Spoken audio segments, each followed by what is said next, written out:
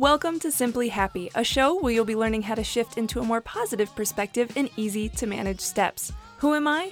My name's Olivia. I'm a mother, a wife, the driven woman behind SimplyOlly.com, and someone who ditched bipolar, anxiety, and depression through mastering my mindset and emotions. So let's chat about some tips that have helped transform my life and many others, because life doesn't need to look perfect to be happy.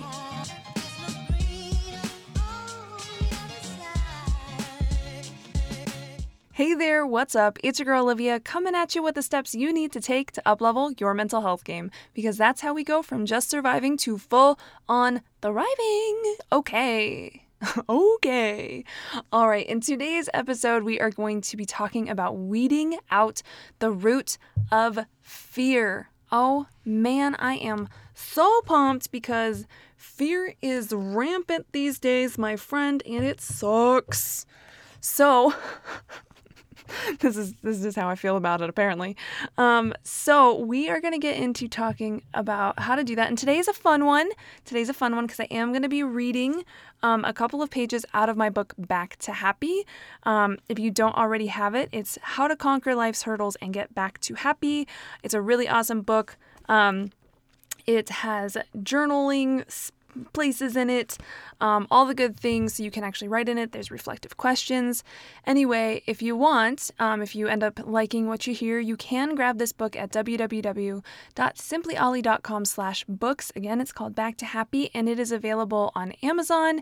It is available digitally, and it's also available through another app. Oh my gosh, why can't I think of the name? But basically, if you don't want to shop Amazon, it is a website that actually gives back to local bookshops when you purchase through them, which is super duper cool. Literally, oh wait, I got it! This is, I think it's bookshop.org. I think is what it's called. Anyway, the link for it is still at the same shop place that I told you to go on my website. Just go. I'm exhausted. Okay, let's get into this freaking book.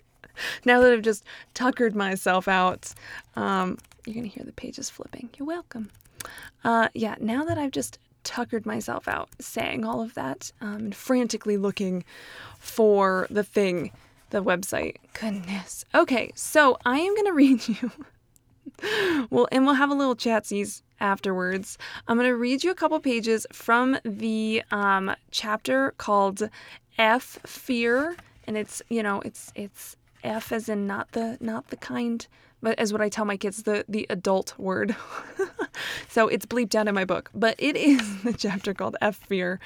And it is the section on how fear disguises itself. That's what we're going to read first. And then dissecting our fear, which sounds super gross, but it's really great. Okay. As always, I like to give the little warning up front that I'm not the best at reading my own books. So if I mess up, I don't care. And hang in there with me. That would be great. Thanks. All right, so let's go ahead and dive on in. As if fear itself isn't uncomfortable enough, let's go ahead and dive into how fear actually disguises itself as other things we're more familiar with. Have you ever found yourself stressed or dealing with anxiety attacks, angry, sad or unmotivated, overworking or overperforming, saying things like, I could never do that, or I'm not that kind of person? Chances are you're familiar with more than one of those. These are some of the ways that we like to look at fear because we might not recognize what it is we're actually afraid of, or we aren't willing to admit it and do something about it yet. I used to be all 5 of these a good majority of the time. Once I started pointing a flashlight on the deep, dark fear driving those reactions and worked on breaking through them, that was when I started moving forward in my life. Oh my gosh. My voice just starts going out when I read, apparently. Sorry. So I was having anxiety attacks out of fear that I would never be able to control my own emotions. I was lashing out and angry because I was scared that if I looked as vulnerable as I felt, people would make fun of me. My depression was fueled by the fear that I wasn't and would never be good enough or smart enough. I overworked myself out of fear that if I didn't put 120% in all the time as a mother and business owner, I would fail and let someone down. I told myself and others my entire life I could never be a teacher because I don't know enough and there's always more to learn. I was afraid of trying to position myself as someone who was smart and having someone call me out as stupid. I stayed in an unhealthy relationship because I was afraid to let go of all of the effort I had put into obtaining it. I want to challenge you to start to dig into those types of emotions and see if you can find what fear they are truly hiding. Okay, I'm going to pause for a second before I read you the next page because I feel like this is a great chance to kind of talk about this for a smidgel, okay? So chances are, especially if you're listening to this podcast, especially if you're dealing with bipolar anxiety and depression, you can relate. Like you can see those things and you're like, and maybe you don't know what those fears are. But these are really great. These are really great questions to ask, and really good things to reflect on. And they can feel scary. I get it. They can feel scary to reflect on and to dive deeper into. But here's the truth: once we go in there and we start to pick it apart and we start to educate ourselves on why we feel the way we feel, it can be incredibly liberating and bring light to things that we can then allow ourselves to let go of. And that's a really cool thing to do because then you're not just putting a Band-Aid on something that doesn't, needs either more healing or doesn't need perpetual Band-Aids. I think the example I used with one of my students in my program, Beat the Bad, we were having our Reflect and Connect call. We do a few of those every month, and we all just get together and chat. And the analogy that I used was, it was like putting a Band-Aid on a bullet wound.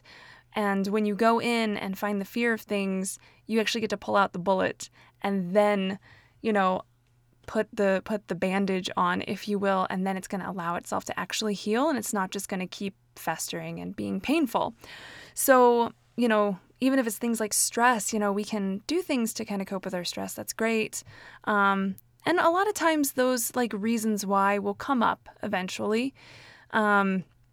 They just will, but it's kind of great to go in and just question it, because chances are you might not have done that, or you're intentionally avoiding it, and you'll pull something out that's surprising, that's interesting. So, the reason I wanted to bring this up is because I feel like, with certain things happening in the world right now, especially, our day-to-day life plays very much into our mental health. And that's why it's valuable to look into these things. So this is something where, if you get the book, I challenge you to kind of sit down and just write out things that you're feeling, and then where you feel like those might be stemming from.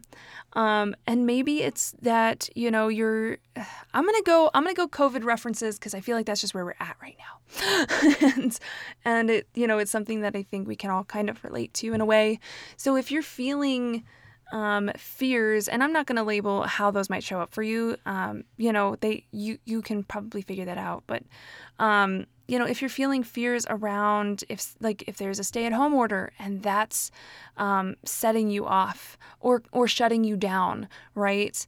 If there's a fear around whatever it may be, like maybe, like I said, stay-at-home order, or somebody you love contracting COVID, or even a fear of death, if that makes you uncomfortable, it's a really great invitation to go in and just through a journal or through a voice note or through a conversation with someone you trust, asking these questions and being like, why? Why does that make me angry? Why does that make me tense? And maybe it's, well, I don't want to lose the freedoms that I'm feeling. I don't want to lose being able to connect with people in person. So are we scared of loneliness? Is the fear loss? Is the fear being alone? Is the fear not wanting to be by yourself, like being with your own thoughts? It just kind of, you get to go down this rabbit hole And then when you get down that rabbit hole, you get to figure out how to nurture yourself. How can I love myself? Like, you can basically kind of take the stance of, if somebody else came to me with these fears, how might I comfort them? How might I support them? And being able to do that for yourself and not, brushing it off as rational or irrational or yada, yada, yada.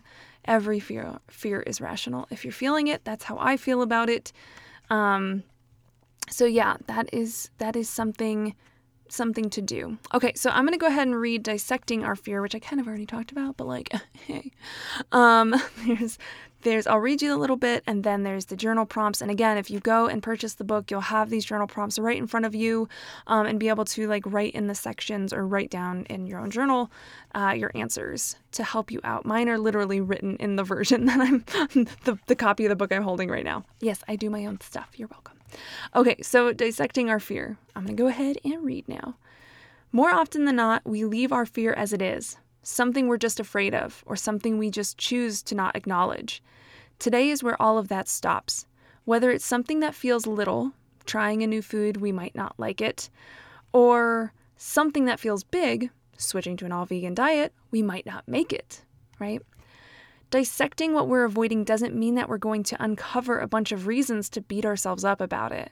We all feel fear, and what separates us from those people who seem fearless is that those people see their fear for what it is. They feel that uncomfortable feeling, and then they choose to move through it anyway for the greater good of themselves. What's on the other side of is pretty incredible. It's freedom. So here are some questions to ask yourself so that you can start dissecting down to those fears. Think about where you feel stuck or out of control and ask, does this remind me of the past? If yes, what specifically, and will I be leaving that behind or repeating it? Do I feel less than because of this, and why? Is this a way for me to hold myself back because where I'm at is what I'm used to? If yes, what do I fear might come up if I did this differently? Am I feeling this way because I can't predict a positive outcome? If yes, what could I learn from failing? And you could even switch it away from failing and just say, not getting the positive outcome. Is this feeling stemming from how I think someone else might react, and why?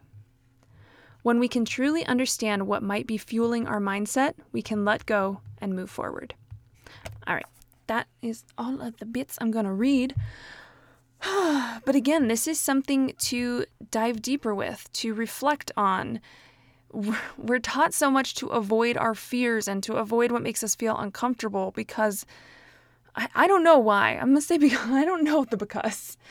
We've just been kind of taught that and conditioned that when really there is massive value in just staring at them head on, feeling that pain or whatever, that discomfort for a moment, but no, you will come out of it if you go in with the intention to problem solve, to be constructive, to be supportive, to be empathetic towards yourself, right?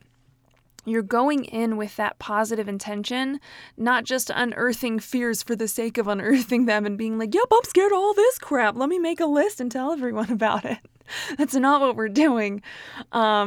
But really, when you can weed out the root of that fear, it's less likely to strike you down on a frequent basis, if that makes sense. It's kind of like triggers in that sense. Especially if you're dealing with the bad, then you understand that like things can be triggering, things can trigger you, things outside of you, your own self, like there can be these triggers. And so the go-to typically is to then avoid the trigger. Again, that's the Band-Aid solution, rather than being like, let me fully experience the trigger and help myself navigate it. Now, if you don't feel comfortable doing that yourself, this is why it's valuable to get support. And if that's, whether that's a friend, whether that's my program Beat the Bad, whether for you, if that's a therapist, I mean, maybe it is. Who knows? If you don't feel safe doing it by yourself, I'm not saying like, suck it up and do it anyway. But like, find that support then. There are definitely options out there for you. And if you feel like, okay, I want to explore this, then I encourage you to try it yourself, because it'll surprise you. It'll surprise you. And especially if you have some reflective prompts that somebody's given you, and you can kind of start there and then go deeper on your own and kind of ask why. Well, why? Well, why? It helps you. It goes a long way. It goes a long way. And then again, you kind of understand why you have those reactions and where they're stemming from. And then if they happen, you can address the root of the fear rather than just trying to address the reaction that you're having. And that'll help it dissolve a lot quicker. So that was it for this episode. If you like this episode, spread the support by sharing on social or telling a friend about it through your face, phone, snail mail, or carrier pigeon.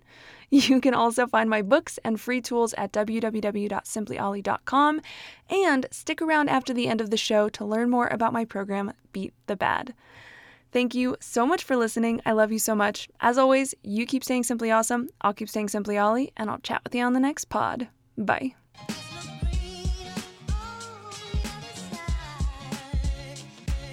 Before we go, I want to check in with you, my friend. If you've been wanting to break free from struggling with bipolar, anxiety, and/or depression, but the meds and therapy route just isn't feeling like your jam, you are not the only one.